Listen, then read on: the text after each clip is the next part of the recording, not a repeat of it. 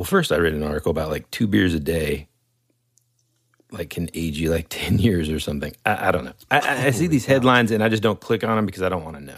I'll tell you a headline I did click on. What's that? Dude, you want to talk about something scary as heck? Now, this is I'll say recent this is like yesterday's news, essentially. This is the headline. Are you ready for this? Give it to me. You're going to love it. Ancient Japanese, quote, killing stone said to contain evil demon has cracked open. I just saw that too. Hey, man, can we just, I'm just asking, this is my proclamation, this is my request to the universe here, okay? Can we just have a few, days at this point? Yeah. Can we just get a respite? I mean, come on, man. Now we've got an evil demon out of what was it? Death stone? Killing stone that cracked open, man. Yeah. That's been in a rock for 1,000 years. I'm just waiting for the giant kaiju to emerge from the water. It's actually kind of pretty interesting. I don't know if you want me to get into it here, but probably not. Yeah, let's not do that. Okay. Hey, are we recording this, by the way?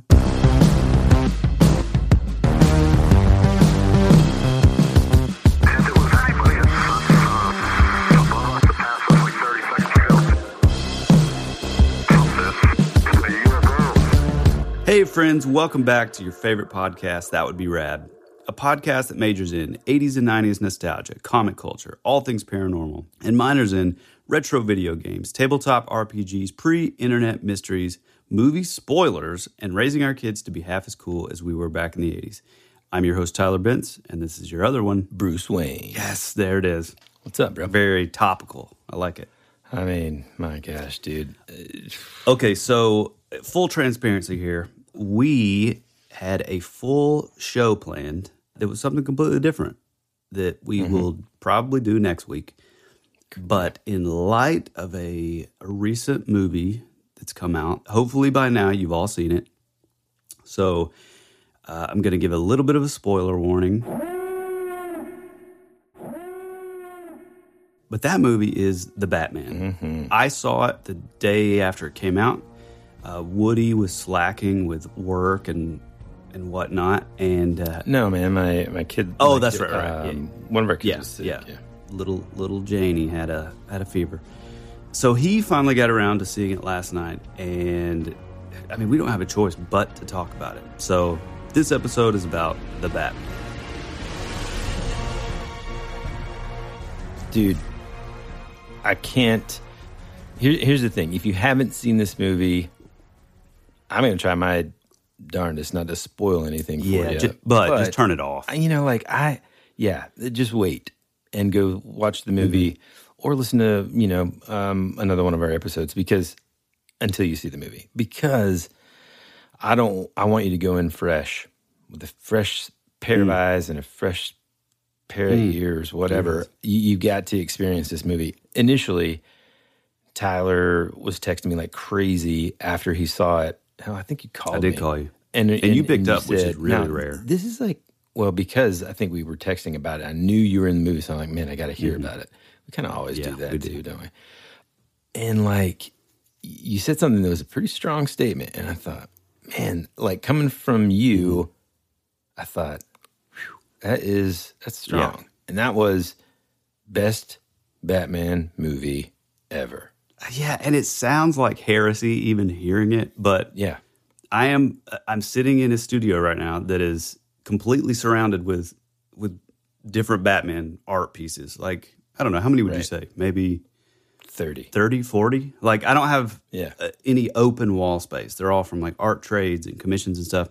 So I love Batman, if you don't know by now. But I gotta say, man, I guess I've always sort of separated the Batman that we see in the comics or the animated series, which is next to flawless, with the Batman on film. And so, you have your Nolan Batman or Dark Knight, you have Keaton, Batfleck, they're all awesome in their own ways. And we love them. But I think for my money, the way he looks, the way he kind of comes off totally differently than anything we've ever seen, especially his portrayal of Bruce Wayne. Mm-hmm. I gotta say, and again, this is my second time seeing it. I think this is my favorite Batman. Yeah, I think it's tough, isn't it? So as soon as I heard that statement, I thought I was so nervous about this movie anyway. Because like Batman is definitely my favorite superhero because he's just a guy, and he's always to me he's kind of like in a way that sort of the same kind of qualities that a lot of these superheroes have, where it's like, but especially Batman, to where despite all the evil that he's fighting, he still like represents, true, honest justice and stuff. Like he's not killing people, right, even though, these bad guys, some of them, it's pretty tough. I mean, there's some people that definitely died. Sure. But he's not like, in other words, he's not grabbing a gun and just being like, boom, know. And so like he's always been my favorite since a kid. And I think it's because of, obviously, and we've got an episode about it, which is the 89 Batman. Mm-hmm. That's when like the just absolute surge of just obsession with Batman began for me. Me too. And so it's hard. And I know other Batman fans listening, it is hard to kind of swallow when someone says like, this is the best one yet, because there've been so many good ones. There's also been some pretty crummy ones. But I still love them. Right.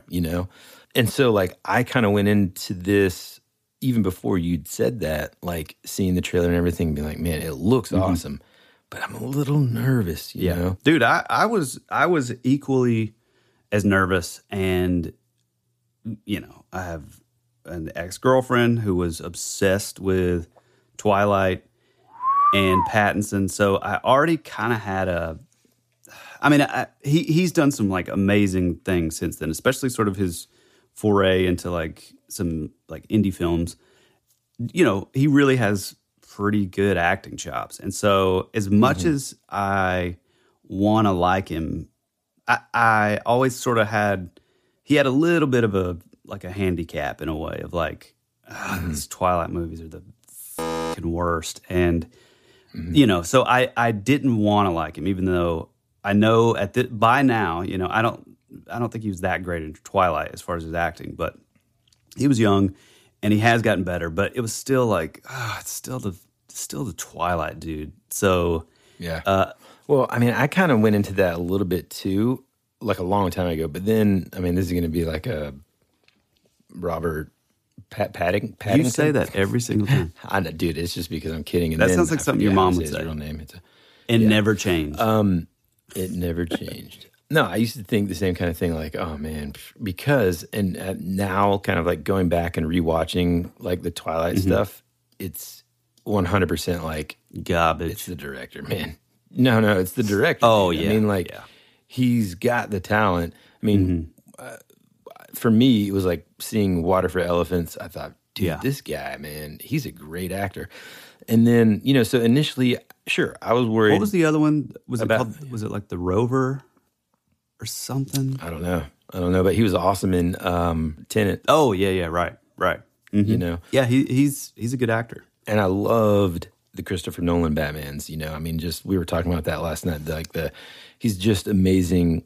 Christopher Nolan as a director is amazing at just that like grand scale. It's something that like I think George Lucas did, very well. Michael Bay, back in the early, love him or hate him, he does. Oh God, he does the. Well, yeah, I'm more talking about the guy that directed Dune also did a fantastic job of it, just making everything just look like these characters are in this gigantic scenery, or this scene. Which by the way, we did get into a conversation last night that you want to tell them about what we thought that Nolan should tackle. Oh, Superman, which he kind of like, didn't he executive produce or something? I don't think so. I think he did. Oh, maybe you're right. Actually, he did the Man of Steel. Man of Steel. Yeah, you may be right on that. I am right on it. Okay. So I loved those Batmans. I loved Christian Bale as Batman. I really even liked like all the villains in those Batman movies as well. Which speaking of, man, I still like, even as dark as the new Batman is, I still, for my money, like the darkest scene or scenes in a Batman movie is from the Nolan movies when he's, Scarecrow like shoots him with the gas, and he starts like, I guess Scarecrow is seeing it. He's seeing the Batman that's like his eyes are glowing. Yeah, the hallucination. Yeah. And then like his like goos like coming out of his teeth. And mouth, and so he's got like fangs. And his whole like, it's like his face. It almost looks like Batman Beyond. It's like his face is all painted black. Oh yeah, almost. Yeah. Oh man, that's terrifying. And it's like his mask is a part of his face. Right, you know what I'm right. saying? Yeah. So I was super nervous about it, and they've been keeping like, well, two things. One, I've purposely not like anytime anything would come out, like a new trailer or anything like that, I just wouldn't watch it. You know, but I feel like they've also kept it pretty close to the vest, and like I haven't read a lot about it. Again, I don't know if that's because I'm just purposely avoiding it. Anytime I see anything, I just like, because I didn't want to see any kind of spoiler into any kind of surprises or anything that was in the movie. So yeah. I don't know. But I think from what I read, a lot of folks initially, as far as the complaint of him playing Bruce Wayne was kind of like, oh, well, he's like the emo Batman and he's like, too skinny or like, whatever. I don't know. I don't care, dude. I love that. I'm kind of on the opposite. I feel like, what's his name playing Superman? He's just like too beefy. I don't know. I mean, I want my Superman to be pretty... Although, I mean, Christopher Reeves is like... I can't even like bend his arms straight, man. Yeah, but I mean, I kind of dig that. I mean, when he's fighting aliens and stuff, I think that's pretty cool. Superman, man, doesn't need it. Yeah, I mean, you are right about that. I mean, like when he's fighting the trio, like the, it's like Zod and his like two... Yeah. She's small and she's still just as strong or whatever.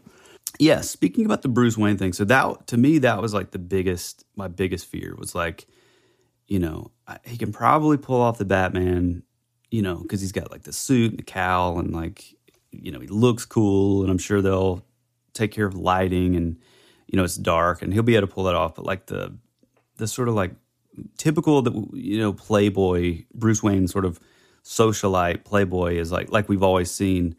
To me, I was like, that was my biggest worry. And honestly, man, I kind of think they really did it right in this, because instead of like kind of copying and doing the exact same thing that every other sort of Batman reiteration has ever done, is like, instead of sort of putting yourself in the race to be compared to those other ones, it kind of took a totally different route with like, okay, this dude's super wealthy. He could give a shit about, any of the social sort of aspects of Bruce Wayne. And so, I mean, he has a bunch of money, so he can be a recluse. He can just, work at night with a suit and then sleep all day or sleep during the day. And like, so to me, it kind of, I don't know. I think it was really, really sort of smart sort of thing that they did with the movie is like, he didn't have to do all that. And even furthermore than that is like, I think one of my favorite parts about the movie is it's almost a complete opposite in like the sense, like, compared to the other ones, in the sense that anytime you see him as just Bruce Wayne, he's like, it's like he's not comfortable in his own skin. He's very like sort of twitchy and nervous and like looking around, and like you can tell that he feels, I mean, he's acting, obviously. He does a great job of like coming across as like, he really feels like vulnerable when he's not in the suit. And like everything from like the way that he walks and the way that he carries himself, and like he almost makes himself smaller. And, especially like the scene where he's, and somewhat spoiler, but the scene where he's like at the funeral, it's like you see him and, I mean, he kind of has somewhat confidence, but it's like, there's just still this nervous kind of energy about him, and his like walk and everything. And then the next time you see him, when they're like, they're talking about, I can't remember the guy, but they're like, who's he looking at? They're looking at the district attorney, and you see Batman kind of like walk out of the shadows, and like his whole sort of like the way that he holds himself is completely different. And I think that's really cool. I like the fact that his confidence comes from like being the Batman. Well, and now that you say that too, another scene that kind of pops out in my head that I noticed was like, he even, like, daylight almost seems foreign to him. Yeah. Like, oh, like they didn't make him seem like a vampire or whatever, but like you can tell that now he is a creature of the night. Like that's where he feels most comfortable, that he feels more in his element at nighttime after spending so much time. And like, I don't know what other people thought, but I loved the fact that we didn't have to spend the first 15 minutes of the movie going over Thomas and Martha Wayne getting shot. Well, I mean, boy, they added some craziness with that backstory. Yeah, true. Talking about just real quick before we move on, talking about I think the scene that you're talking about is when he comes down for breakfast, which, by the way, Wayne Manor is like pretty gothic. Yeah, man. Like, very straight up hardcore gothic architecture inside. But the one thing that's weird about it is, which I kind of wish that they would have sort of went into this more. There was like the first time I saw it, there was a little bit of confusion because we always think of Wayne Manor being like outside of Gotham, but in this movie it's just like a tower. Yeah, in the city. Like right in the city, yeah. But when he comes down, in the morning and he's talking to Alfred, and you see, the sun's coming through those big windows, and you see him like put his glasses on the inside.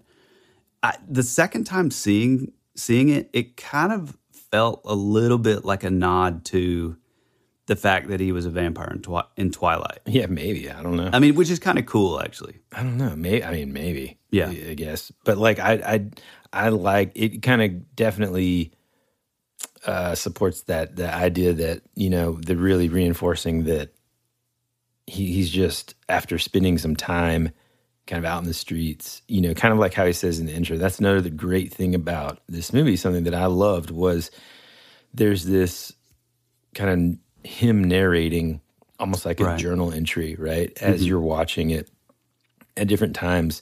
And man, it creates such a, it's just awesome to be more in the mind of Bruce Wayne and Batman than in any previous other movie, right? Yeah. And this is the movie, something that I said last night, you finally get to see Batman. The world's greatest detective. Yeah, be a detective, man. And it's like, you never really get to see that before. It was just kind of like, oh no, there's a bad guy, boom, Batman comes crashing in the door. We're going to fight him. Yeah, and then there's a fight scene. Yeah. But with this, it's like, man, they're solving crimes. And I thought, like, the cast was just phenomenal, man. Even with Zoe Kravitz, there's something that, like, has, like, bothered me about her acting. And it's a little unfair. I think it's from when she was, like...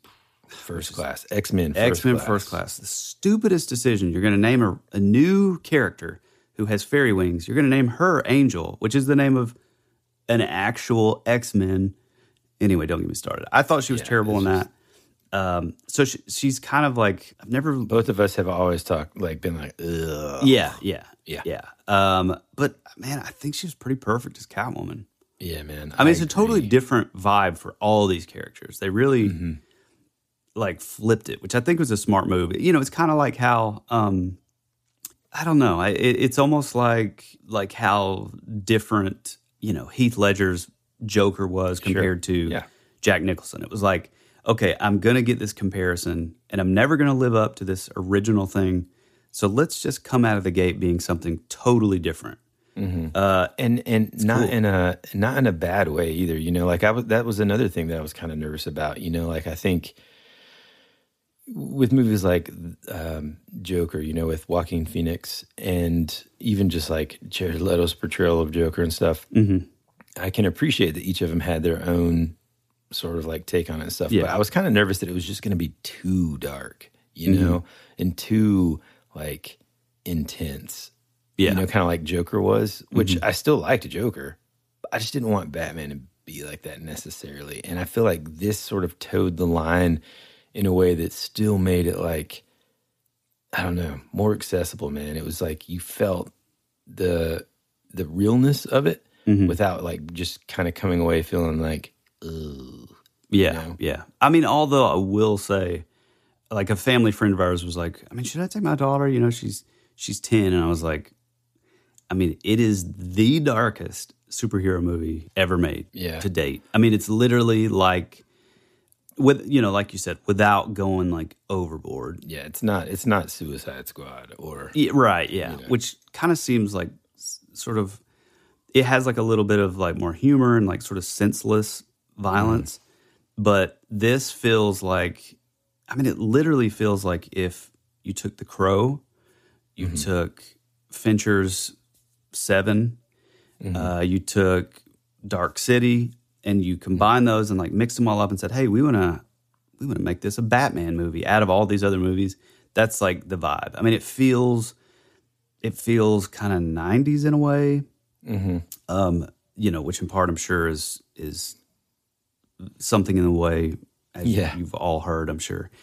But even the soundtrack, I mean, they literally took Danny Elfman's, you know, classic theme from like the animated series and from the 89 Batman, and then they combined it with, you know, Nirvana's Something in the Way. And it's like that weird like combination of those two sort of themes into like being like this, basically the score of the whole movie.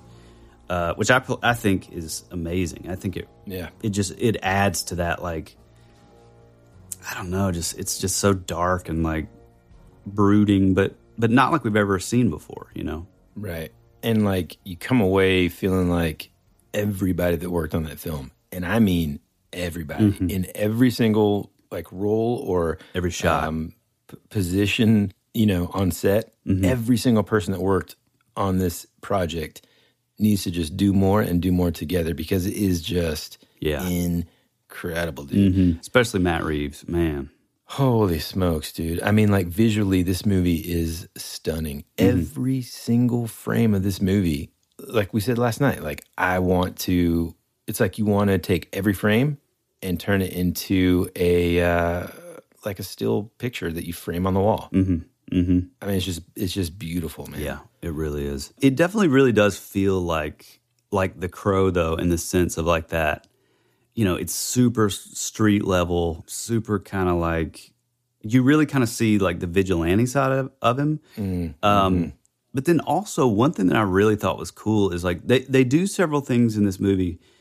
You know, every time you see like a new reiteration of Batman or whatever, it's like, oh man, we've never seen this thing that they do in comics regularly. It's like, oh, we've never seen that. Like this movie was really cool. I mean, and it's pretty much right off the bat is like you see him like coming in with like, which Commissioner Gordon is not commissioner yet, so he's Detective Gordon.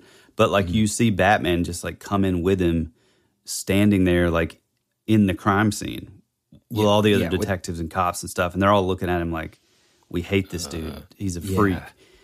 But man, it was so cool. And like he stays like really quiet during those scenes. He's just kind of like looking around and like everybody's looking at him. Yeah, right. Yeah, it that was really cool kind of. And also I like that, I mean, they kind of did it with Nolan's Batman is like, I like the like partnership between him and Gordon. Yeah. In this movie a lot. Yeah, me too, man. And I mean, dude, again, like if anything in this episode, again, and like if you've made it this far and you haven't seen the movie anyway, but you're just like curious to see what we think, like the main takeaway is you have to see it. And we loved this movie so much. Oh yeah, just because it is just like a fresh, cool take on it all. I mean, like you said, to me, for the first time, you actually get a feel for Gotham. It doesn't feel like it's a Tim Burton set, or it doesn't feel like it's computer generated in any way. It's like, no way. It's real, you know. I mean, it's just incredible, and the set pieces are pretty amazing. Like, the last scene, you have a flooded Madison Square Garden. Yeah, it's like that's wild. I mean, and like the director was able to like invoke these like emotions that you would feel as a criminal, like doing something wrong. Like there's this scene in the very beginning where Batman's like narrating and he's kind of talking about what he does every day kind of thing. Mm-hmm. And it's cutting in between a series of like 3 or 4 different groups of criminals doing different things, right? And he's kind of like saying in this dialogue that, you know, he uses fear to yada, yada, yada. Yeah. Well, like the way that it's shot, the editing, the way that they piece it all together, it's like, dude, you don't know when Batman's actually going to pop out for any of these criminals, but you feel what these people feel, man. It's like, no one's done that before, man. Yeah, you know? Exactly. And you hear him say, I like that they added, you know, it's a big city. I can't be everywhere at once. And so, you know, you have these guys like spray painting on like the bank. You know, it's like a like the giant sort of federal property. You know, they're writing, you know, spray painting, like tagging and stuff. And then you have these, you know, this other dude that, you know, robs like a bodega or whatever. Then you have another, you know, it's like these varying sort of levels of crime.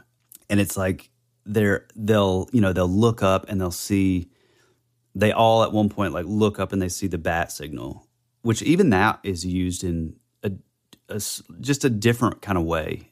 It felt like to me, like it really felt like in the other ones, any other sort of Batman iteration, it felt sort of like, oh, it's just this thing off in the distance. But with this movie, it was like, it was really a tool to sort of put fear into like criminals. It's like they see this thing up and they're like, oh man, is this thing in the sky because of what I'm doing? Yeah, yes, exactly, you know? Dude. It's like you finally get they talk about this use of fear in the other movies, like Nolan, and then even in like 89 Batman, you get that sense of like he's kind of, you know, in that very first scene when the guy's like, "What are you?" and he's like, "I'm Batman." Yeah, like that whole sequence. Such a good scene. Okay, like criminals are scared of him, but this for the first time, I feel like they show you how like these criminals look up, they've done something bad, they look up, they see the bat signal, and then they just kind of like notice a shadow. Or like a dark corner or an alley. Near them, and they're like, oh my gosh. Yeah, and the way they expect to see him there. Yeah, right, exactly. And that's what's so cool is like all these criminals are like doing this thing, they see the bat signal, and then it's like they look down this black alley, and you never see Batman. But it's like just that level of fear, it's like they go running away, or you know, and it's like, or it shows like, it's funny because the first time that I saw the movie, you know, when it shows the scene, you see the guy robbing the bodega, and then it looks out the window, it's just like darkness. And the first time I saw it, when it like cuts to the next scene, I was like, God, did I miss something? Like, was I supposed to see Batman there? But then, you know, then you realize that like, it's just that sort of invisible, you know, fear that's being like invoked on these criminals. That it's really cool, man. It's cool to see like the power of that can potentially like change whether or not they do something bad again, kind of, you know, especially those low level criminals. Right, yeah. You know, and I mean, as we get into the upper level criminals, which also, man, Jesus, I cannot say enough. Like, first off, after these messages, we'll be right back. When you need mealtime inspiration, it's worth shopping Kroger, where you'll find over 30,000 mouth-watering choices that excite your inner foodie. And no matter what tasty choice you make, you'll enjoy our everyday low prices, plus extra ways to save, like digital coupons worth over $600 each week. You can also save up to $1 off per gallon at the pump with fuel points. More savings and more inspiring flavors make shopping Kroger worth it every time. Kroger, fresh for everyone. Fuel restrictions apply.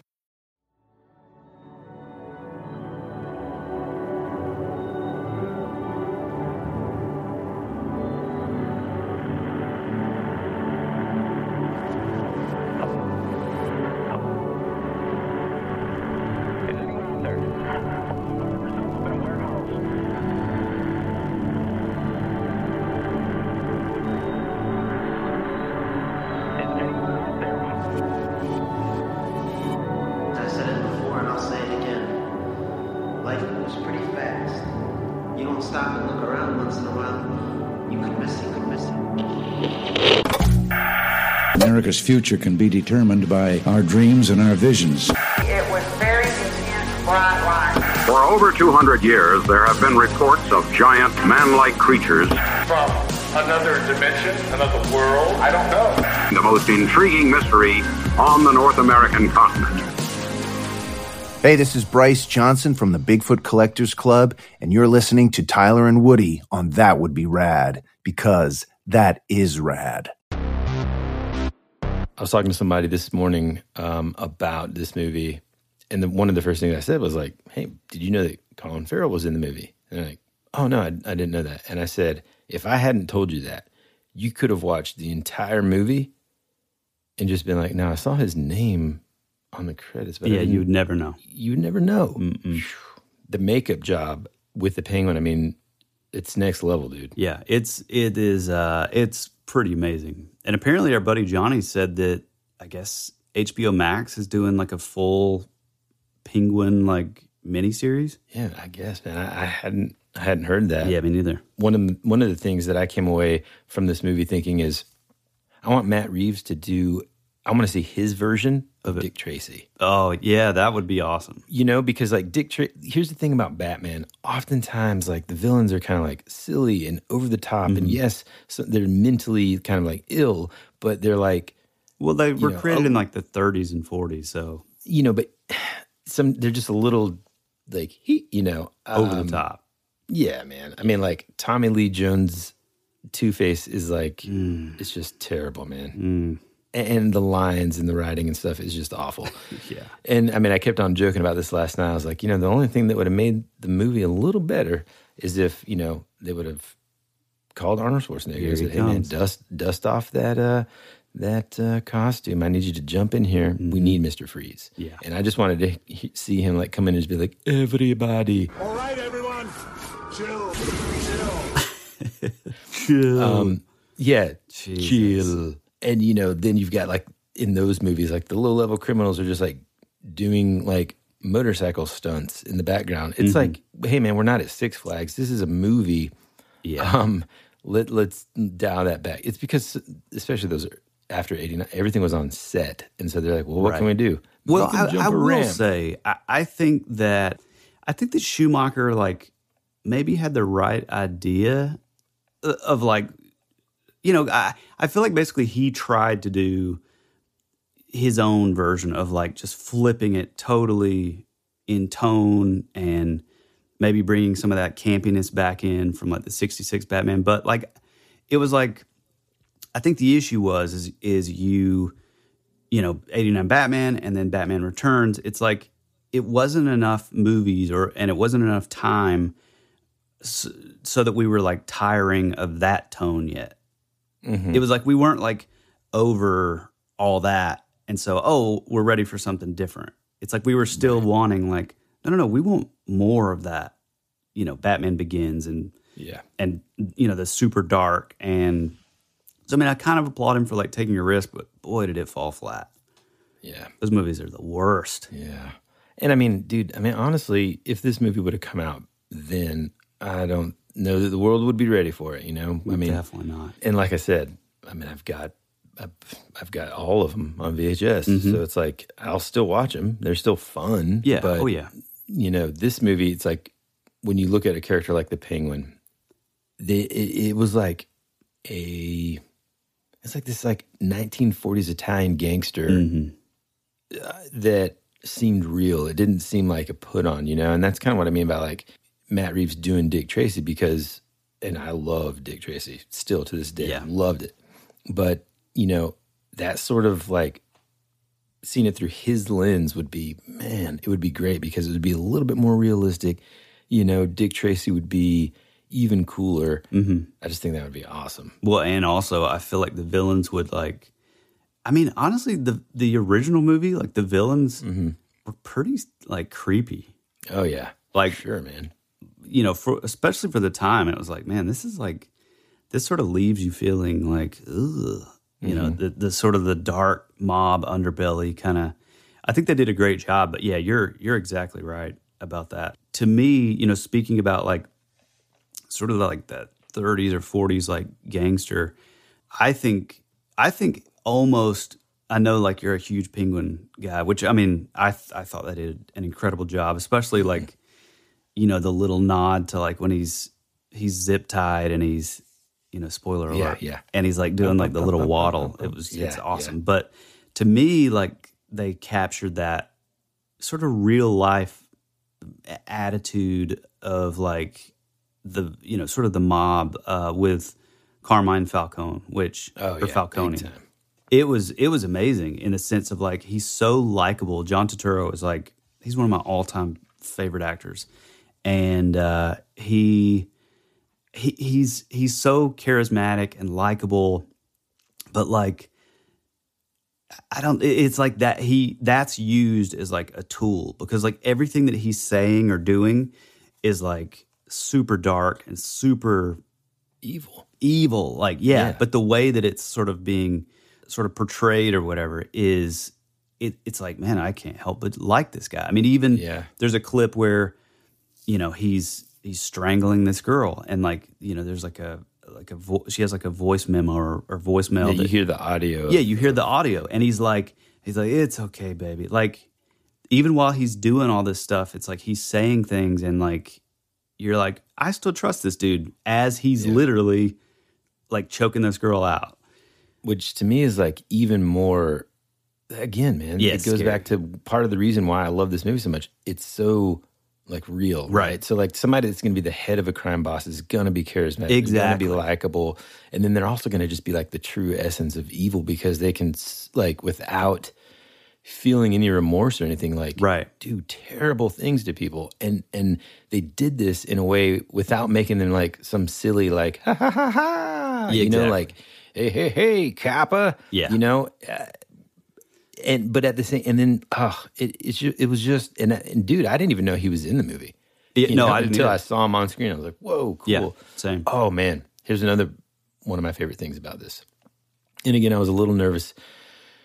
I think we all were in some way when you first see like the costume design. Mm-hmm. You know, like whenever photos leak and stuff, you're kind of like, oof, I don't know. Yeah, dude, it's badass. Was my favorite use of Batman's like suit was awesome, but then also like his gadgets and like the technology and stuff. To me, this was the best ever, because it was like, you know, realistic enough to be believable, and then his use of it was just, oh god, it was just so good, man. He seemed more human. I think that's another thing that Christopher Nolan's Batman movies did very well, is they made you feel Christian Bale's like portrayal of Bruce Wayne, like the pain and like the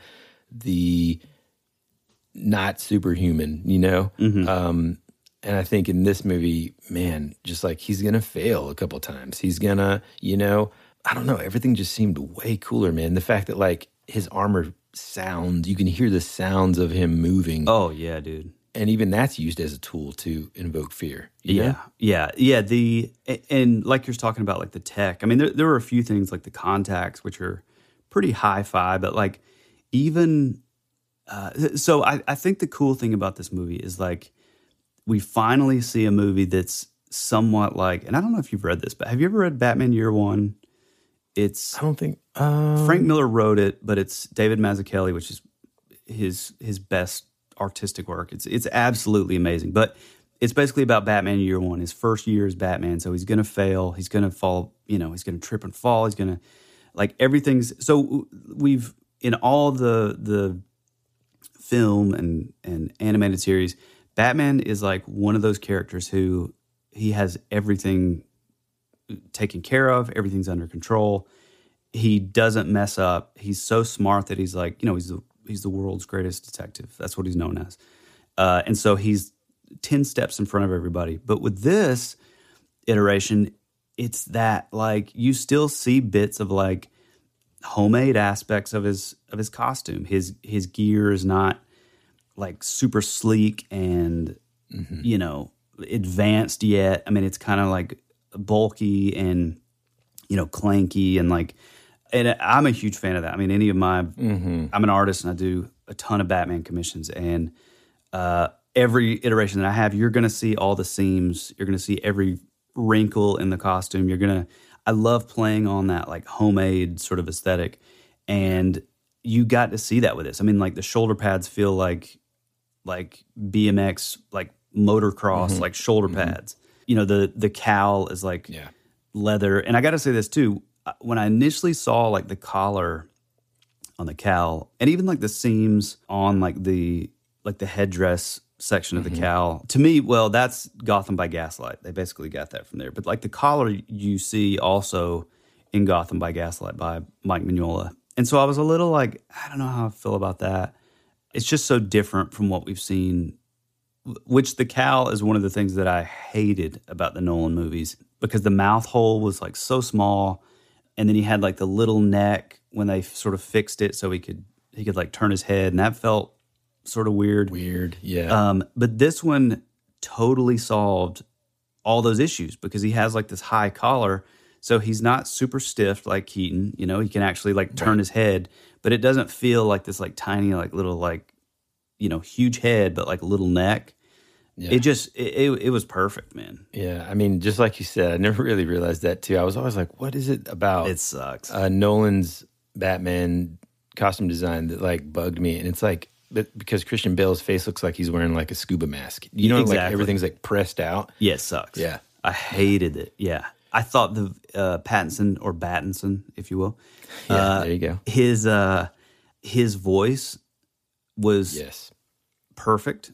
Like when he was being Batman, sometimes it almost felt like Gordon was actually doing more of a growl, than Pattinson was. But I'm cool with that. But that's another thing that I just hate about the Nolan movies is like how over the top. And it's like I get what you're doing, like it makes sense, and it's like we get it. But boy, that gets like real old. You know, which I think they did. I think they did a good job with Ben Affleck. You know, he has like the built-in, kind of like a voice changer. Yeah, I think that was a much cooler. It's kind of cool sort of thing. You know, the one thing that Matt Reeves gets that all those guys didn't get is the luxury of being able to see what worked, what didn't. Yeah, exactly. Kind of taking it from there. It's that hindsight 2020 thing. That's definitely something that just going back to what I said, like everybody that was in charge of everything in that film. Like, I mean, the sound design was incredible. The writing was fantastic. Yeah. The costume design, the lighting, everything, man, was just so good. And I mean, dude, and then again, this is a testament to like, because we have access to this nowadays, where we can kind of get the leaked information and pictures of, you know, the set and everything, and it causes, you know, you to be kind of like, oh, I don't know. Yeah. You know, I think with this movie, I purposely kind of avoided a lot of that because I kind of just didn't want to have any expectations, and it just delivered, man, in a way that like, it was just amazing. And I mean, dude, the Batmobile. Oh, to me, it's like the most badass Batmobile ever, in my opinion. It's just unbelievable, man. Yeah. And I mean, I have to say, I mean, it's just, it's so badass because it's so like different. You know, it's like we have the classic, iconic 89 Batman Begins. You know, of course, then it went downhill fast and started just turned into a tank. Crazy. Yeah. And then Nolan, we have like sort of a tank thing. I did like the motorcycle in the Nolan ones. Like how it's pretty cool, you know. But this one just feel like Woody and I both are like fans of like American, like, you know, late 60s, early 70s, like American like muscle cars. And this felt like that, but just, you know, supercharged. I mean, literally. Yeah. And it felt like there's like some sort of like nuclear reactor coming out the back. Yeah, it's so badass. And just like the shots and like the car chase is just, oh dude, man. It's the best. I'm not joking. I said this last night. It is the best car chase scene. I think so. I think in any movie. Dude. Yeah. I mean, it's just incredible the way that it's shot. Like everything about that scene is just so amazing. Yeah. And you know, like the cool thing about Batman is, you know, I've always kind of thought like, look, at the end of the day, as long as, I mean, I think anybody could put on the Batman costume. And if you angle the camera correctly and there's maybe a city in the background and you got some awesome music, you're going to feel like, yes, right? Yeah. And so with this, though, it's like they even took that to the next level, man. Like things that you wanted to happen kind of happen, things that you want to see. But they happened in ways that you never would have expected. Unexpectedly. Yeah. Right, exactly, man. Yeah. Yeah. It wasn't it wasn't like fan service or whatever. I know people always complain about that kind of thing. And I think if anybody doesn't like this movie, I was trying to think, why wouldn't people like it? And I think potentially some of like this sort of social commentary stuff that is interlaced in there. But, frankly, a lot of that stuff has always been that way with Batman and the Waynes and that kind of thing, that, this kid being from this rich family and that kind of thing. I still feel like they did that good. I don't know. I couldn't come up with a reason why people wouldn't like it. Yeah. And I think, too, one of the things I don't think that we've said yet is, or at least haven't emphasized, is this is not us saying every Batman movie that came before it sucks or whatever. We love them all. Yeah, I mean, this one is just like incredible, and we really, really recommend you go see it because it's just so good, man. Yeah, I mean, probably if I had to choose like my favorite sort of version of Batman, I still would look at Batman the Animated Series. Just as far as like the Batman that I want to see on the screen, being like the Batman that's in my mind and that I know of in the comics. But as far as like the live action movies, like I think this is number one. Yeah, man. I mean, and again, it feels like heresy to say. I know it's hard to say it out loud, but I mean, I agree with you, dude. But it's so good. They did such a good job just capturing this like spot on like tone, but at the same time it being totally different from what we've ever seen. It's pretty amazing. I mean, and I will say too, like seeing it the second time, I kind of urge you actually to, I mean, if obviously if you're a fan of Batman, if you've seen the movie and you really liked it, go out and see it again, because I feel like I got a lot more out of it the second time. Just in the sense of like, so the first time you see it, it definitely has that David Fincher vibe of like Seven, where, even like the way the Riddler sort of lays everything out, the way he writes these like little notes that's like to the Batman, the way everything is just so sort of calculated and expertly delivered. I guess for me, I was expecting like there to be like another sort of like bigger reveal, like I'm your brother or like, something like that. Just the way it's because the movie is like a real sort of slow burn. Not saying that it's not entertaining and it doesn't keep you on the edge of your seats the whole time, but just the pacing of like the way the story is sort of delivered is like, these like, oh, this guy ends up dead. This guy ends up dead. Riddler's kind of like setting up these things so that I guess whenever you do see the big reveal that was sort of like, and again, spoiler, but when he's in the Arkham Asylum, which again, like seeing that was amazing too. When he's like, we almost got him. And it's like, it really flipped of like, oh, wait a minute, you're not like as smart as you thought you were. You're not like, but then like him saying that like the whole movie was set up so that like he's like as smart as Batman was, it's like the Riddler is like so far ahead that he's basically setting all these things up so that Batman does all the work without even knowing it. Yeah. And that was like such a great reveal. But I think the first time I saw it, that wasn't conveyed as, I don't know, like, and I'm sure maybe it was just my personal experience, but like, it felt like, oh, that's cool, awesome. So, but then we're going to go to this other thing that's like even bigger. I think the second time seeing it, at least for me, I could really appreciate that being like the payoff and the fact of like, oh no, we're like a team the whole time. And he had this sort of like somewhat like autistic delusion. Kind of thing. You know who he reminded me of, dude? And it's funny that we're this far into the the show. We haven't even talked much about the Riddler, who, dude, I think that was one of the best villains. Me too. Of anything.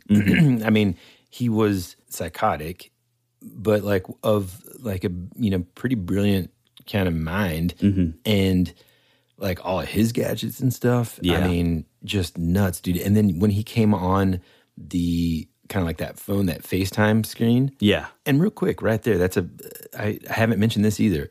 You watch this movie and it's like this like really brilliant marriage of vibes from the 40s and 50s. Mm-hmm. And even like with the architecture, but also like just like the way the gangsters are and all this kind of stuff. Mm-hmm. And then modern time. Like you start the movie out and you're like, I don't know when this movie would be. Which I think set. And then all of a sudden they're like FaceTiming. Yes. It's like, what? Yeah. So I loved that. And even like, I love that you said that because, or that you brought that up because like even when it shows like the Penguin's car, like it's not exactly like a car that we know of. Like it looks, like a Maserati probably, in the 2000s. But then at the same time, like anytime you see like the cabs, they're like 80s style, like. And even like, Bruce Wayne drives up to this funeral in like a Corvette, but it's like an old like 50s model Stingray. Yeah, 50s Stingray, yeah. Which is, that's a badass car. Yeah. That's a beautiful, beautiful automobile. But like, so anyways, when he's FaceTiming and he's doing all this like weird stuff, dude, I don't know about you, but I immediately thought of the dude that was in the Max Headroom mask. Same kind of like he's when like the guy would. There's no way, dude, that they didn't get some inspiration there because like nice tie-in, yeah. Like he would be like, whoa, you're like, all exactly that weird right. stuff, dude, and like you know what I'm saying? It like instantly. I was like, oh my gosh, dude, it just reminds me of this breaking into the TV signal type stuff, dude. Yeah. That's amazing. Yeah, and they did it with, with like YouTube live type thing, or like he had like a social media following. Yeah, like an Instagram live, or like a, But yeah, you're exactly right. I did not even think about that sort of. I mean, I'm not saying this to be like in any way like judging with this comment, but it did have like an autistic kind of like tone in like you see that he's genius, but and a lot of autistic folks are like genius, but then emotionally and like mentally the way like kind of Asperger's. Yeah, or Asperger's. Yeah, stuff, it's kind of it's whatever it was. It feels like he was on the spectrum, and the way that like he would like act out stuff. It's like it was very sort of childlike. Yeah. And I didn't even think about this, but was he the same guy that played basically the same role in that movie Prisoners? Yeah, I mean, this dude plays the weird role in, I think, every movie. I mean, he's honestly. perfect. He's man. so good at it, man. Yeah. But I feel like in this movie, he even seemed weirder, man. It's yeah, like he's gained a little weight or something, and he's getting a little older, so he's not like the kid anymore. Mm-hmm. Right. And he's just, I mean, he seemed like just insane, man. Especially like, when the coffee shop scene. Oh yeah, and to me that was like straight up Seven vibes, where he gives himself up, and I mean Kevin Spacey kind of had that in Seven, where he was like flawed, and he possibly like on the spectrum, but also like insane, but that like slow like creep in on the camera, like to the shop as you see him like facing the other direction, like. I don't know, man. It was just it's just so well done. Yeah, and I wish there was like a way for me to just remember, since it's so fresh, like every single like there was a even like I said, every single shot I just want a picture of. Mm-hmm. But there were a handful that were just like, oh my gosh, that was incredible. One of them was when Batman like shoots his his grappling hook. Yeah, his grappling hook up in the middle of these like. Almost like it's like a staircase that just, like a huge sort of spiral staircase in the middle of this like building. Mm-hmm. And he just like shoots it up. And then like the camera angle is from It's like facing him down as it's going up. It's like little stuff like that, man. Like the way that they, the side mounted camera on like the car the car chase scenes, and like even whenever they're like driving through the city on the motorcycles, and it's just like first person view, and like, dude, just it was just well done, man. I mean, even if you're not a Batman fan, right? You just want like a crime movie, yeah. This is it. If you want some action, this is it. If you want a little bit of romance, this is it. It's just the characters I thought were developed great. I mean, in the amount of time that they had, I feel like the chemistry between Batman and Catwoman was believable. You feel for both characters for different reasons. And some of like the sort of like humorous beats, I feel like hit a little harder on the second viewing. Like the scene where he's like giving her the contacts and the earpiece, and she's like, I really get the feeling that you don't care about me. And he's like, look at me. And he walks up, and it's like this, this thing, and he like almost like a sensual moment. They're like staring into each other's eyes. He's like, their faces are close together, and they're like, oh man, is this gonna be the first kiss here? It's like he does care about her, and then he's like, looks fine or something. And then like, in other words, he can't tell that like she's got the contacts in. Right. Yeah. Yeah. It's pretty cool. I definitely love the costume, Catwoman's costume. It has like, I mean, it's basically straight up Darwin Cook, comic Catwoman. In like the 90s or early 2000s, he had a run. But not only that, but then it also sort of plays a little on the Michelle Pfeiffer, like, and you can only really see it like in the light. You see like all like the stitching. There's a lot of like, it's not as over the top, obviously, with like the white stitching, but you do get a little bit of that vibe to me. I mean, I loved her suit. I thought it was awesome. Again, man, it goes back to like the realism thing, I'm really just like racking my brain even now, trying to figure out something that have you heard any negativity about it? I mean, I haven't really. So I've been like you, and I've kind of stayed away. I think you and I are similar, even in that, like, we stop watching like the trailers once we've seen like the first one or two, just because they give so much away. So I, like you, have stayed kind of far away, but since I saw it a little earlier, I kind of, allow myself to like see a lot more. Yeah. And honestly, the only thing that I can really see is like the brooding, like, oh, it's emo Batman, but I think it's badass. I mean, I think it's cool. I'm okay with it. I like it because it is, like I said before, it is a totally different take where, it's basically what a rich dude in our times that was a nighttime vigilante would do. He wouldn't give a shit about being a socialite and making himself seen. It's like, and it's such a great scene, but when Alfred is like, do you not care about your legacy, your family's legacy? And he's like, this is the legacy. What I do at night is the legacy.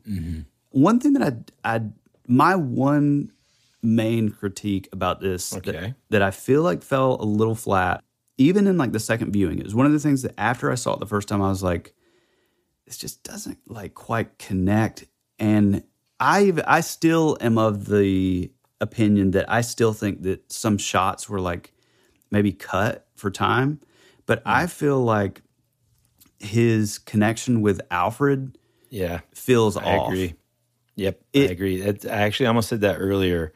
And I think him as... If you feel that way and I do, and we both haven't even talked about it until just now, then that has to be true, right? Yeah, and again, I feel like leading up to the hospital scene, which I think was okay. Andy Serkis plays Alfred, and I think he's a great Alfred. Me too. I love him. I feel like we didn't get enough of him, really. But basically what we're talking about is, if you haven't seen it, which if you haven't seen it, again, I don't know why you've listened this far. But there's like this, it's kind of like, you're not my real dad, kind of vibe. And it doesn't make sense because it's like, Bruce is supposed to be, 9 or 10 or 11 or 12. I can never remember how old he's supposed to be when his parents are shot. He's preteen, we'll say. Yeah, preteen. And it doesn't make sense that he would still be playing off this, like, you're not my dad, I can do it. Like everything that he does toward Alfred is kind of this, like, spoiled, bratty kind of thing. Yeah. And it doesn't make sense logically, especially for a movie like this that is so sort of grounded in reality. Because, okay, the dude's parents died. His only caretaker, his only like connection at all to his family. Yeah, the only parent that he has from, age whatever, preteen until mid to late 20s would be Alfred. Alfred already is in on the joke and in on the whole Batman thing, so he would be a lot more of like a partner in that sense. Yeah, but then he wouldn't. I just feel like realistically, he wouldn't still be playing the silly like, you're not my dad, or like, why do you have the Wayne cufflinks? Or it just, to me, that felt a little flat, and I felt like as great as the scene was when, which was a badass scene, when Batman realizes that the next like drop or letter is going to be sent to Bruce Wayne, and he knows that Alfred or somebody at the house or the tower is going to be opening it. It's like a scene where you just hear the car like, and like, oh man, you see him. He just keeps trying to like call to like get in touch to tell him not to open anything, and he's like screaming, but like you don't hear it. You just the music in the car. Yeah. That was a great scene. Like really good at like emoting. But I feel like that whole thing when Alfred is wounded by that and in the hospital, I just feel like it could have connected so much better if there was a better like connection. I agree, man. But I think, sorry, the only thing I think is like maybe they're setting it up so that hospital scene was the first step in like them becoming a true partnership. Yeah, dude, that's what I was getting. Like, I am 100% there with you. I mean, I would have loved to have seen their relationship be more like, for them to have more of a bond, because like you said, there's no way he just like sat in his room for 10 years. Yeah, and right. Just decided like, well, I'm going to be a vigilante now. Yeah. Like Alfred is a lot more sort of, not aggressive, what is it, like assertive. And I don't know that he would have allowed that to happen. So I like you, felt that was a little bit of, that disappointed me. I didn't like that. I wish that like, but then, like you said, at the same time, so on the flip side of that, we now get to see this dude, like this kid, Bruce Wayne, whatever you want to, we get to see the growth. Yeah, right? the character arc. Yeah, man. And it's like now he realizes, oh, man, like I really need to cherish the people that I care about as much as I do. Like he does feel sort of like selfish in a way, and he's kind of like balancing that out, like. So I think that's kind of cool, and maybe that's why they kept it like that, just as a tool of like being able to kind of illustrate that growth of the character. And I also think that, again, I don't think like the realism of that relationship that just didn't work for me. But I am excited to kind of see like a growth there, because I want to see a lot more Alfred. I want to know more about him. Yeah, he was awesome, man. Yeah, he was so great. And again, I still feel like some scenes were maybe cut, so maybe we'll get that. Have you heard anything about like, do they have plans on making another one? I asked our buddy Johnny and our buddy Daniel. What's up, guys? They went with us to the movie, and actually Daniel they kind of like pulled us out. Daniel pulled it off, got us both out. But yeah, it was like a big night. It was cool. I was talking to them on the way home, and he said that, I think Daniel said that it was the sequel was pretty much everything but like, officially put out there that there was going to be a sequel. Like it was pretty much, because I think the box office numbers, Johnny was telling me that it was just behind Spider-Man No Way Home. Yeah.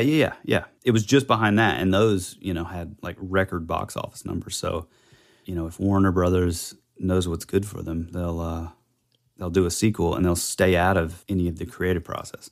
One thing before we move on from what we were just talking about with like the arc with Alfred is I kind of also get the feeling that he wasn't like the playboy as much. I kind of feel like, and I only really picked this up in like the second viewing, but I kind of felt like, at the end of the movie when he he's like the only one with a light. I mean, it's a beautiful cinematography, and it's like a bird's eye view shot. You're looking down, and it's like he's the only one with this sort of light flare thing, and he's holding it up. Yeah. And then everybody that was in the Madison Square Gardens, they're like they kind of funnel in, and they're following behind him.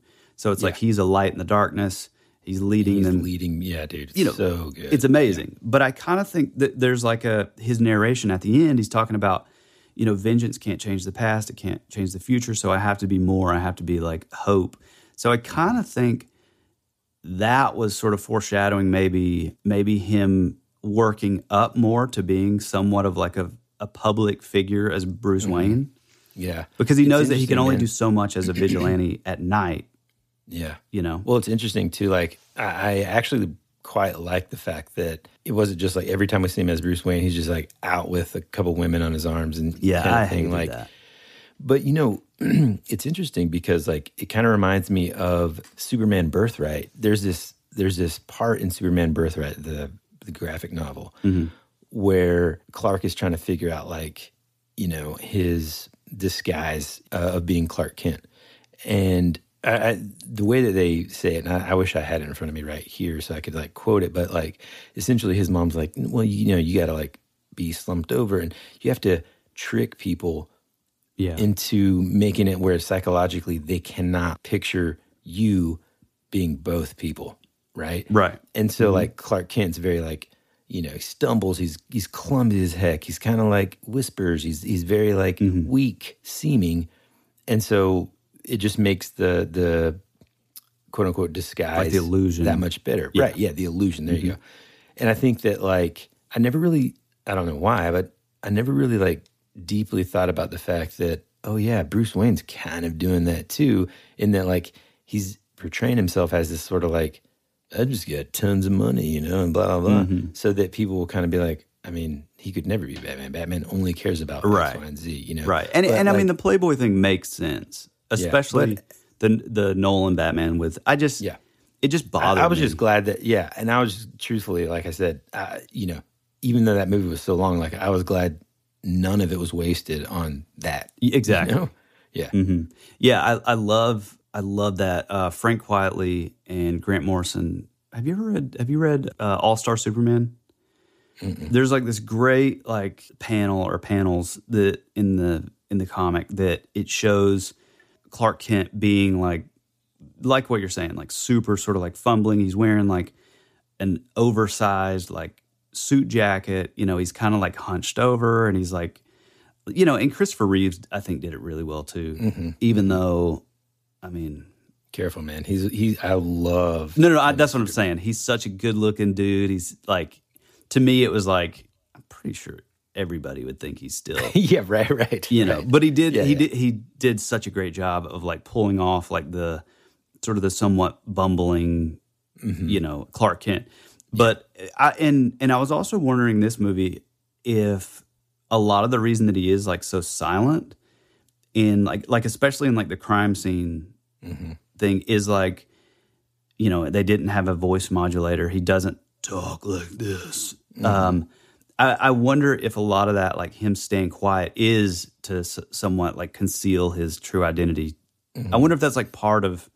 I mean, that's kind of like the vibe that I got. Yeah, me too. And also, but I don't know that we've ever seen that before.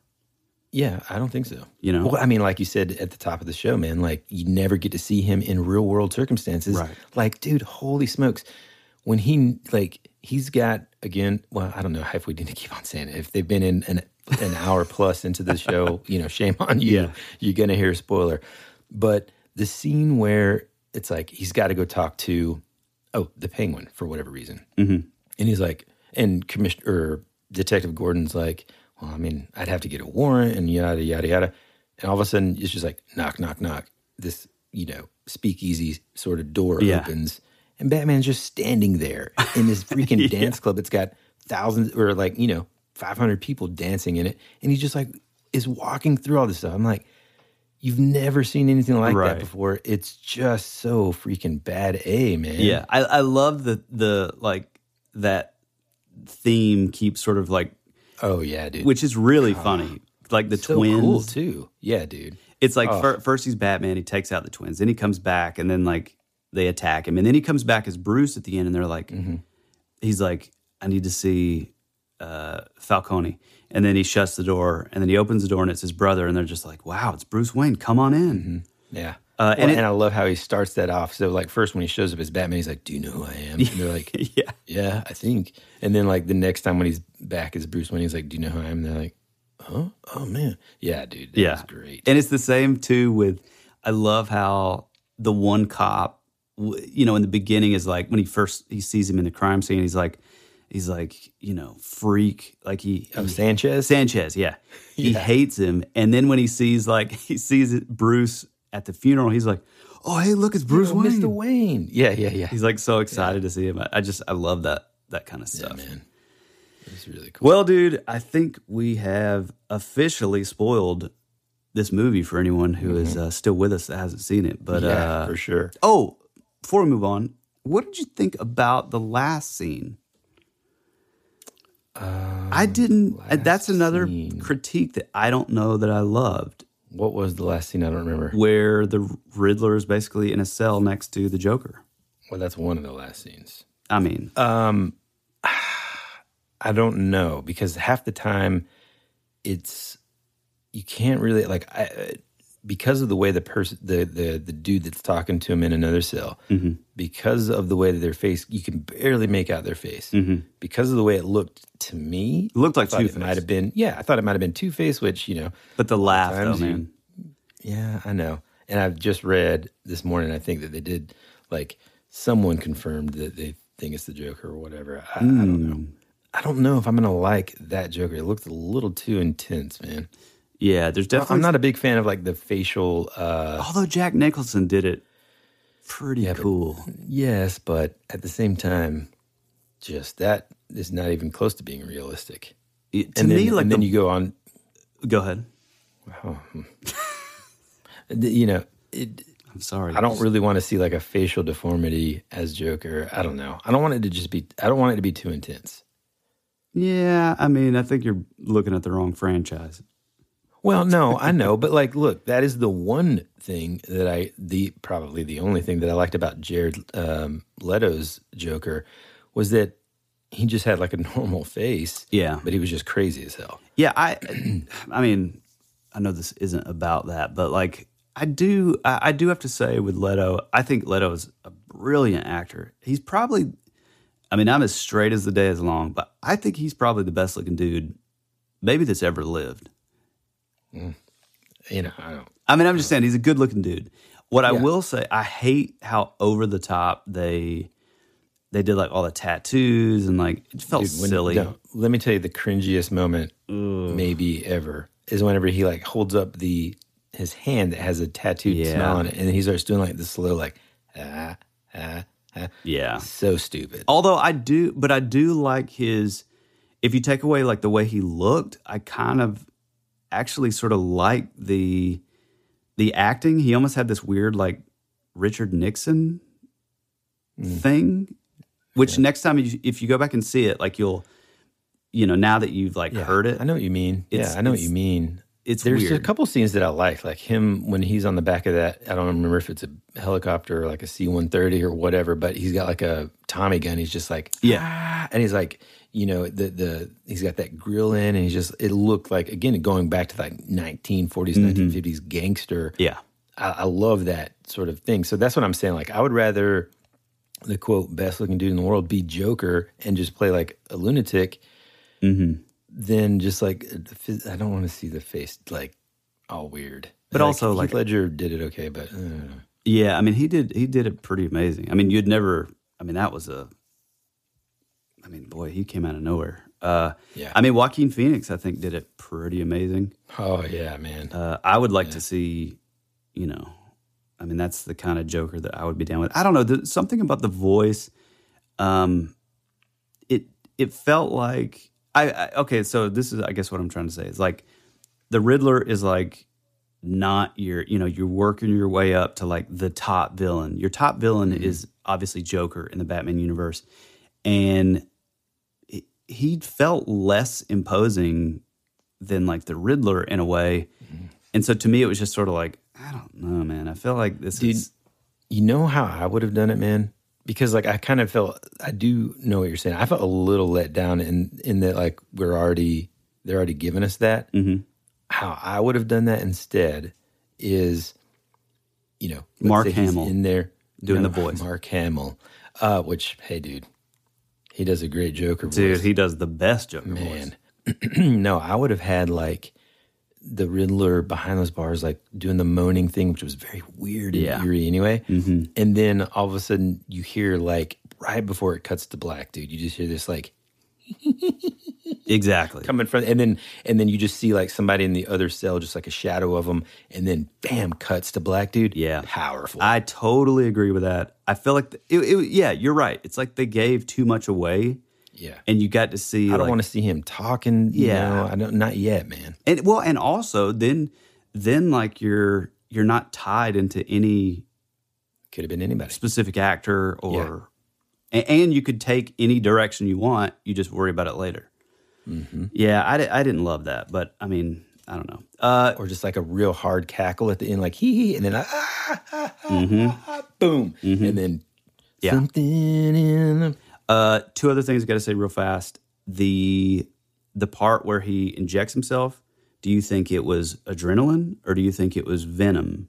Here's my take. Like, I was kind of surprised that you guys were asking me that last night.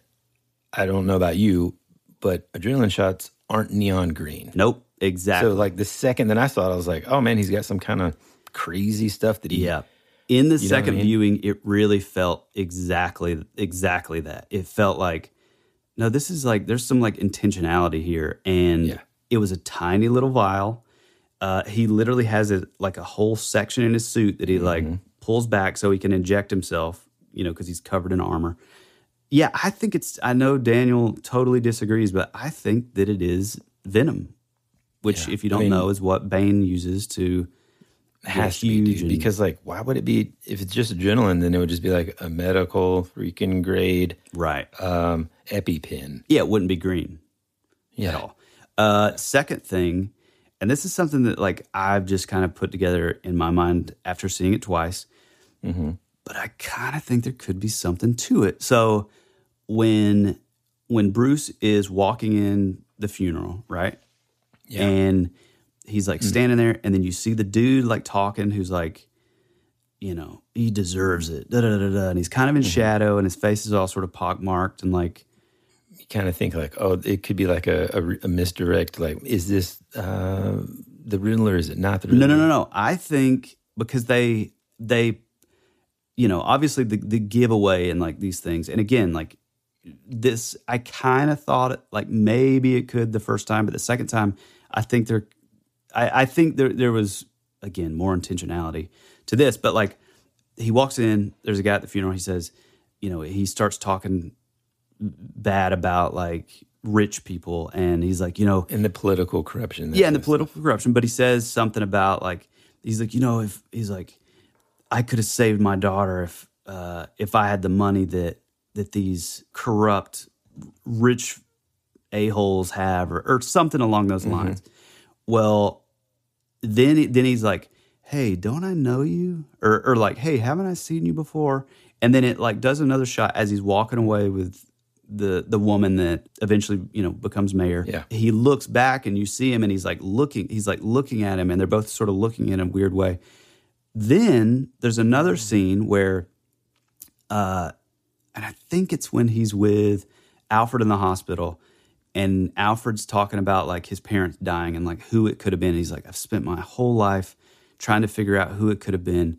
Was it Maroni? Was it da-da-da-da? Was it this? And he's like, or maybe it was just somebody who was down on their luck and they needed the money. I feel like that dude could have been Joe Chill, the guy who killed his parents. Man, that's good. You heard it here first. I like that. It's just an idea, but the second time seeing it, if they place a little too much time for it just to be a throwaway. That's interesting. Yeah. I thought you were going to say like maybe it's like Vicky Vale's dad or something. It's actually not Vicky Vale's, but Kim Basinger's dad. Out of 1 to 10 batarangs, how many batarangs do you give it? 10. Yeah, I got to give it 10 too, man. I loved every minute of it. And again, on second viewing, I mean, boy, is it long. It's 3 hours. The first time I saw it, it doesn't feel like 3 hours at all. It goes by real fast, but my elderly back injury killed my back. He didn't wear his orthopedics. Yeah, I got those orthopedic shoes on. But the second time, you feel the 3 hours a little more, but it's just as entertaining, and you do pick up a lot of extra stuff. So, yeah, 10 out of 10 for me too, man. I loved it. Me too, man. You got anything else to say, bro? No. I think, I mean, like, I could spend another hour just talking about same. Just little things here and there that I loved. But, I mean, like the Batarang thing, dude. Come on, man. Yeah. Yeah, dude. Amazing. Do you think that, God, I know it's hard to get out of this because we're both so impressed with this movie, but you know, all these sort of like questions keep coming up. So I'm kind of torn on this too. With like the little orphan kid, there's so many like shots of this kid. You know, when the mayor's killed, he's the first person that's killed in the movie. Robin. It's the first thing I thought of. That's what you're asking. Is that what you thought too? That's what I thought that it could be, right? I mean, that's what it was like they were utilizing it as like a function of like, okay, man, he can relate to this kid. Right. He knows what this kid's feeling. But then at the same time, it's like, could this be Robin? Yeah. And so that's exactly what I was thinking. I was thinking either A, it's going to be, it's sort of a lead up to him being Robin, or B, it's a plot device that gives you all the information that you need for what happened to Bruce without them having to go into the origin story.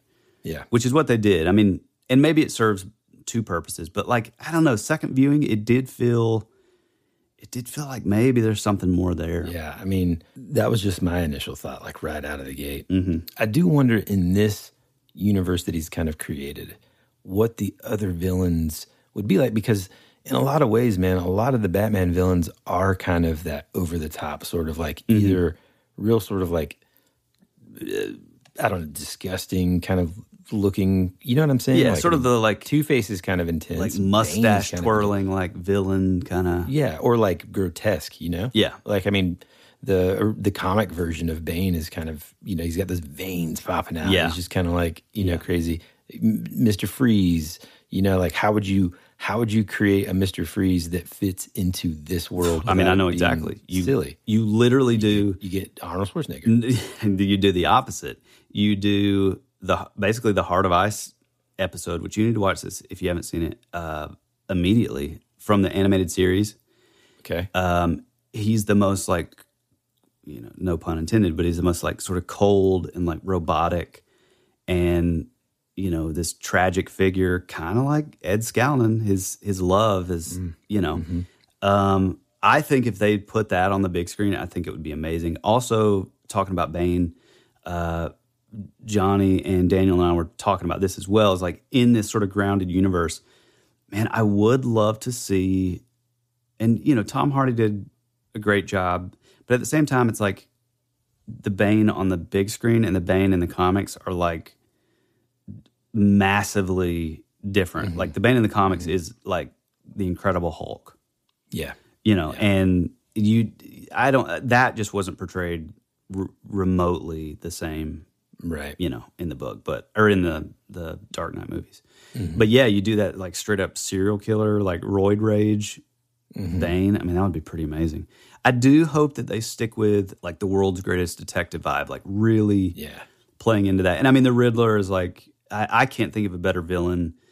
And so creepy, dude. What about that first scene? Holy crap, dude! Whenever that current mayor is in his house, he's watching like the debates on his own TV, and he just like moves out of the frame, and then just standing there like in the background is just the Riddler just standing there, dude. Yeah, it's so scary. This goes back to like you can listen to all of our episodes where I talk about what I'm scared. It's like someone just standing. It's the reason why we close the blinds, folks.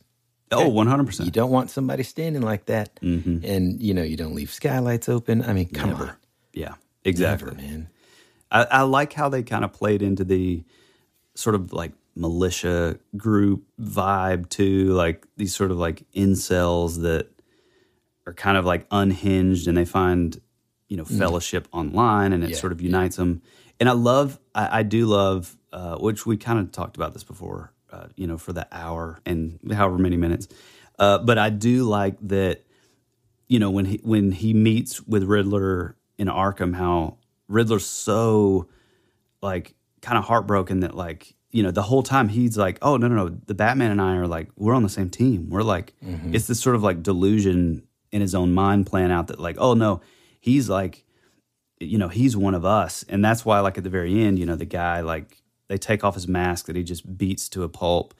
And he's like, who are you? And he's like, I'm nobody. Or he's like, oh, me? I'm Vengeance. It's like that became, that Project Mayhem type, like, group of, like, unhinged guys, basically they're carrying the same mantra as, like, the Batman. I thought that was really cool. And that's the switch. I love that was, like, his realization, like, oh, yeah, vengeance, you can't, being vengeful, like, carries so much. I didn't. You can't help but sort of, like, end up with a lot of sort of, like, evil. In other words, if you approach justice with a vengeful spirit, then you're not really going to be delivering the justice, right. Instead, he's now going to be the banner of, sure, fear for the criminal, aspect or whatever, but hope for the citizens, and then showing, like, the true justice. And I think that's part of the reason why I love Batman too, is, like, he's always, like, that's one of the biggest sort of struggles that he has because he's human. Yeah. He is faced with so many evil people and bad things that have happened and all this, but he has to overcome that vengeful spirit to, like, really deliver, like, true justice, which is that person doing it the right way, or at least trying to, right? Like, obviously if somebody falls off a building, it was an accident. Yeah, no, I like that he also sort of was able to see how, like, everything that he's been doing all along could be misconstrued and taken as, like, oh, no, everything that he's doing is, like, bad. Like, he's right. I mean, not to them, not to the Riddler or his group of, like, thugs or whatever, but, like, it's like, oh, no, they're looking at him as, like, a hero also because they think they're doing the same thing. They think they're doing the same thing, yeah. Yeah, they're exposing, like, all this corruption and stuff. And so, like, which in a way, again, they kind of are, right? But, like, yeah. again, like, that's that weird sort of razor's edge between, like, justice and vengeance, man. And, like, it's kind of like, again, it's like Star Wars, man. You can have this power, if it's motivated by fear and hate and anger and stuff, then that's going to take you in a certain direction. Or if you do it to help other people and yada, yada, yada, it's going to take you in the other, in the positive direction. So it's like, that's Batman. And it's like so many of the I think villains and stuff that he fights have that, while their intentions initially might be like that. That's the thing that's funny. It's like when you take it to the level that the Riddler did, like, hey man, you can just, like, I don't know, send all those emails out instead of, like, killing people, Yeah, right. And it would have had the same effect. It's like, if you're truly trying to expose corruption, well, then just expose corruption. Yeah. Like, you don't have to make it some elaborate a mouse ate his face off kind of thing.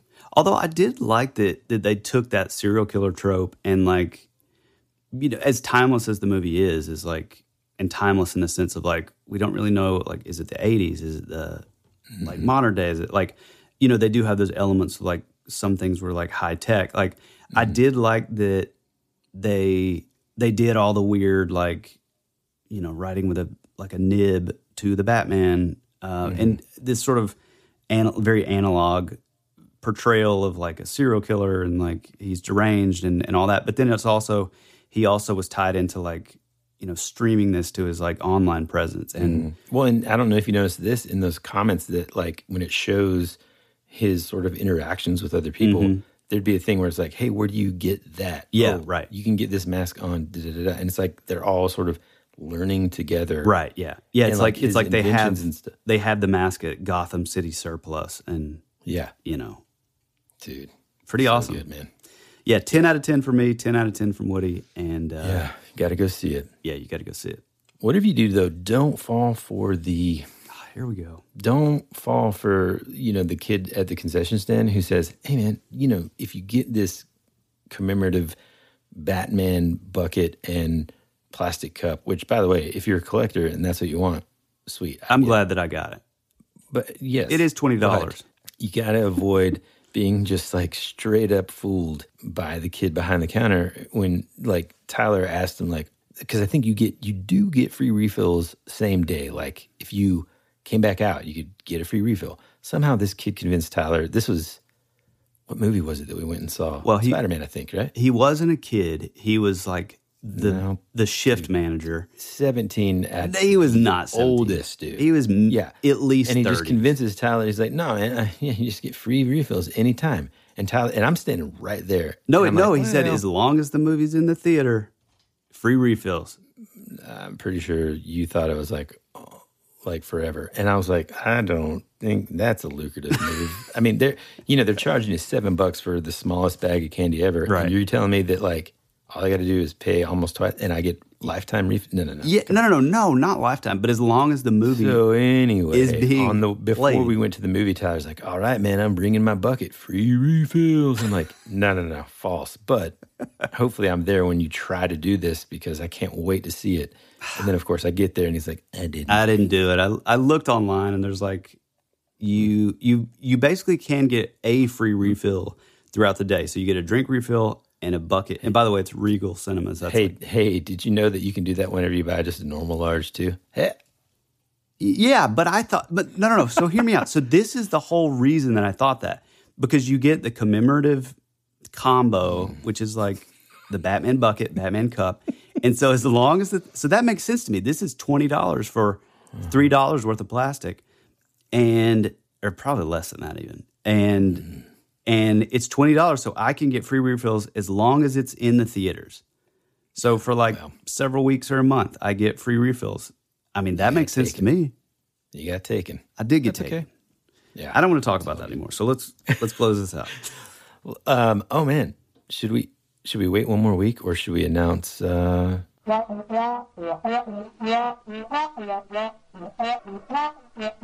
cool. Tyler. For now, where is the best place that people can interact with us and tell us what they thought about the Batman? In the Batcave. No, you can find us on Instagram. Like I always say, we have a cool little family, little community there, so feel free to jump in. If you want to tell us something, a story or whatever, your review of a movie, shoot us a DM or shoot it on over to thatwouldberadpod@gmail.com. We are always looking for, urban legends from your local area, where, accounts, did you see a shadow person? Did you see Bigfoot?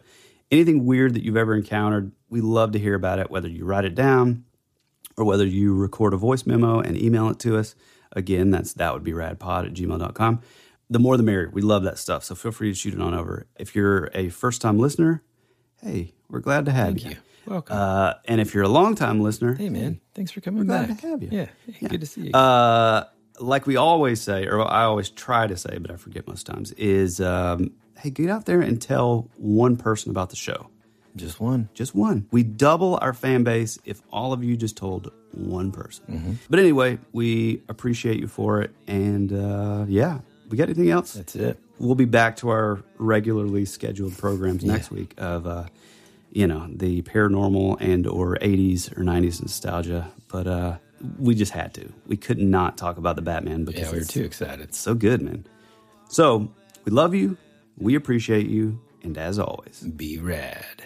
That's the way it goes.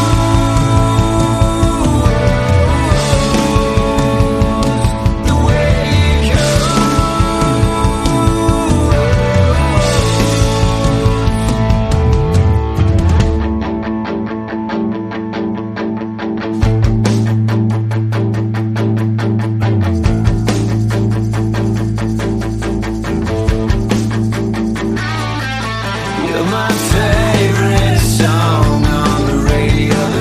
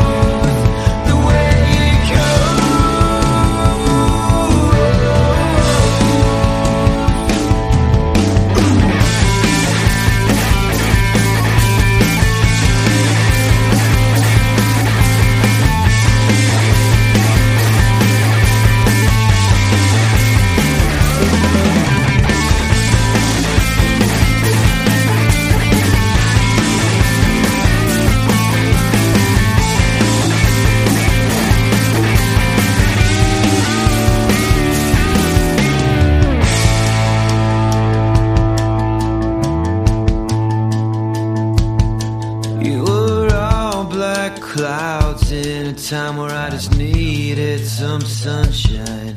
You were already dead before you became a ghost. You always said our future would be a parade of flowers, but now all that's left is a single rose. That's the way it goes.